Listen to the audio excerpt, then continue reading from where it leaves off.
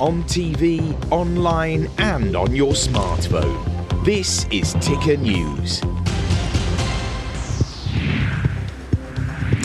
Stop spending. Australian consumers have received the RBA's message loud and clear as spending collapses following the central bank's latest round of rate hikes. Central banks right around the world taking a similar approach to managing inflation. But what are the risks of sustaining this strategy on the economy? I'm Aaron Young. Let's get started. Now from our headquarters at Ticker Park, this is Ticker Today. All right, so the Reserve Bank of Australia raised the country's cash rate 25 basis points once again to 4.1%, the highest rate in 11 years. Then we saw Australian retail giant David Jones report a slump in sales of up to 30% following reports by the banking giant Westpac showing consumer sentiment also taking a serious hit following the rate hike announcement. Those calculations that you referred to were based on the assumption that people made no adjustments. So if people can cut back spending or in some cases find additional hours of work, that would put them back into a positive cash flow position. All right, so it begs a question. Are demand-side initiatives really the solution after years of massive cash injections through COVID stimulus measures, especially when we haven't yet received or paid back the bill? Inflation in the United States slowly beginning to cool, though. Prices in Australia and much of the world remain stubbornly high. From the very top of town to each individual household, everyone feeling the pinch right now. To discuss this and a whole lot more, I'm joined by Sarah Megginson, money expert at market research company Finder.com. Great to have you with us. Thank you so much for having me. So how are Australian consumers feeling at the moment, do you think? Oh my God. A lot of people are feeling it up. We do a lot of research, obviously, at Finder about consumer sentiment, and people are increasingly frustrated with how much they're having and the burden of kind of dealing with this inflation crisis. And we saw, just a couple of months ago, most of the banks were calling that we were at the end of the interest rate hike cycle. So both CBA and Westpac thought it would top out at 3.85%. And the other two, Big Four, ANZ and NAB, thought that we perhaps had one more rate rise to go. Well, we got that rate rise, and now there's talk of another couple more to come. So, people have that feeling of like, when will this end? And, financially, so many households are in dire straits. We have readers who contact us about their situation, and one recently said that after paying their mortgage, they have $63 left a week to pay for their groceries. And no one can live off that, especially not a family of three. So it's getting really dire, and people are getting frustrated at having to continually figure out how to make ends meet when prices just keep going up.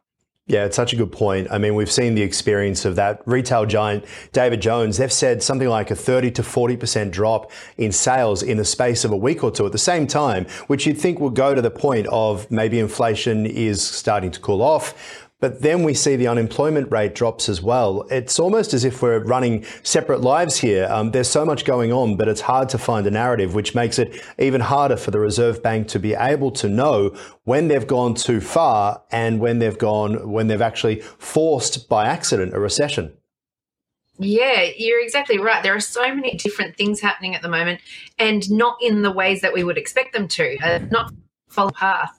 And, the Reserve Bank every month when they release their statement, sometimes they come out with comments that I think the general public are not particularly appreciating. The most recent comment from Phil was that perhaps people should look at working extra hours. And I think that wasn't very well received because people are already saying, the feedback we're getting is people are saying we're already doing everything we can. We did some research at Finder just recently and found that 1 in 4 Australians have actually taken on a second job or they're working longer hours. 3% have even come out of retirement to earn more money.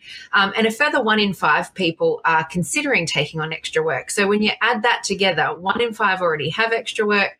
1 in 4 already taken on extra work, 1 in 5 planning it. It's almost half the country who are looking for these additional ways to earn an income. So I think that people are taking the right steps and doing what they can to try and get more money to pay for these increasing costs of living. But it's really hard when it's just coming in at you from all angles. There's kind of no reprieve. It's whether you rent or have a mortgage, your housing costs have gone up or are about to go up if you're on a fixed rate.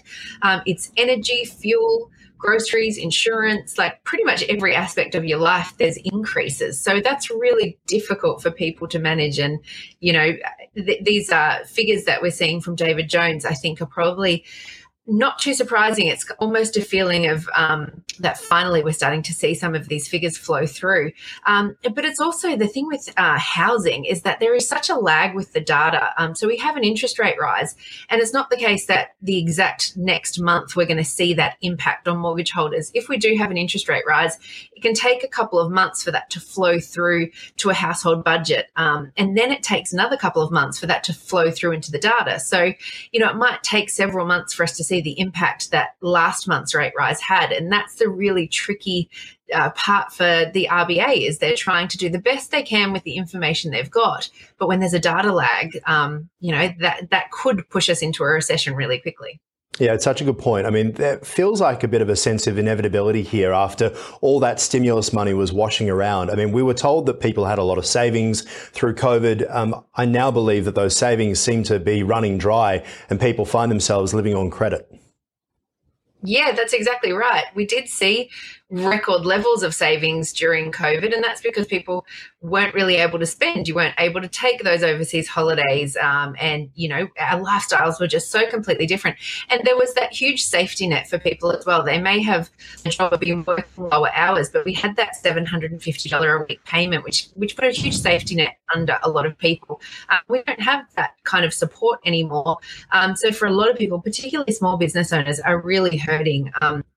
When it comes to businesses like in hospitality in particular, we're finding that they're really stressed at the moment because the cost of running their business has gone up, and people's spending habits have gone down. So it's really difficult to keep going at the moment too. I think everyone, whether you're a consumer or a business owner, you're really finding it tough at the moment.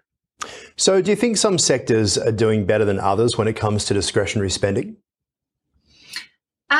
I would say so. I mean, if we look at the profits posted by grocery stores, they're having record profits. They don't seem to be struggling too much, but then it's really the small business owners that are struggling the most at the moment. That's the story we're hearing, because when discretionary spending starts to dry up, we don't have as much ability to, kind of go out, get the takeaways or go out for dinner or buy presents, support local businesses. All of those smaller habits start to disappear because we need to use that money to literally pay bills and make ends meet and, pay for food and groceries and petrol and transport and all of those things. So anything that's on the wants list rather than the needs list is the first thing to go at the moment. So it's really tough for people. I mean, there is a tiny bit of silver lining in the respect that we are quite hopeful and the economists are forecasting that rates will come down again pretty quickly again next year. And that, again, is really quite unusual. Often when we have a rising rate environment, there's no inclination that we're going to have rates come down again quite quickly. But we do know at the moment that these rate increases are trying to serve the purpose of just taking away your discretionary income so that you're not spending as much and we can get inflation down. So we know that once those inflation figures do come down, we are likely to see rates start to drop again next year. So, that's a tiny silver lining and something for people to look forward to if they're really struggling at the moment. But what I find interesting though, Sarah, sorry to interrupt, is we keep hearing from Qantas and airlines about just the resurgence in people wanting to travel and how airfares are going up as well. It feels like we talk about discretionary spending. Australians, maybe people around the world, just are not considering travel as discretionary at the moment. Yeah, that's a really good point. And I think there's also a part that plays into this.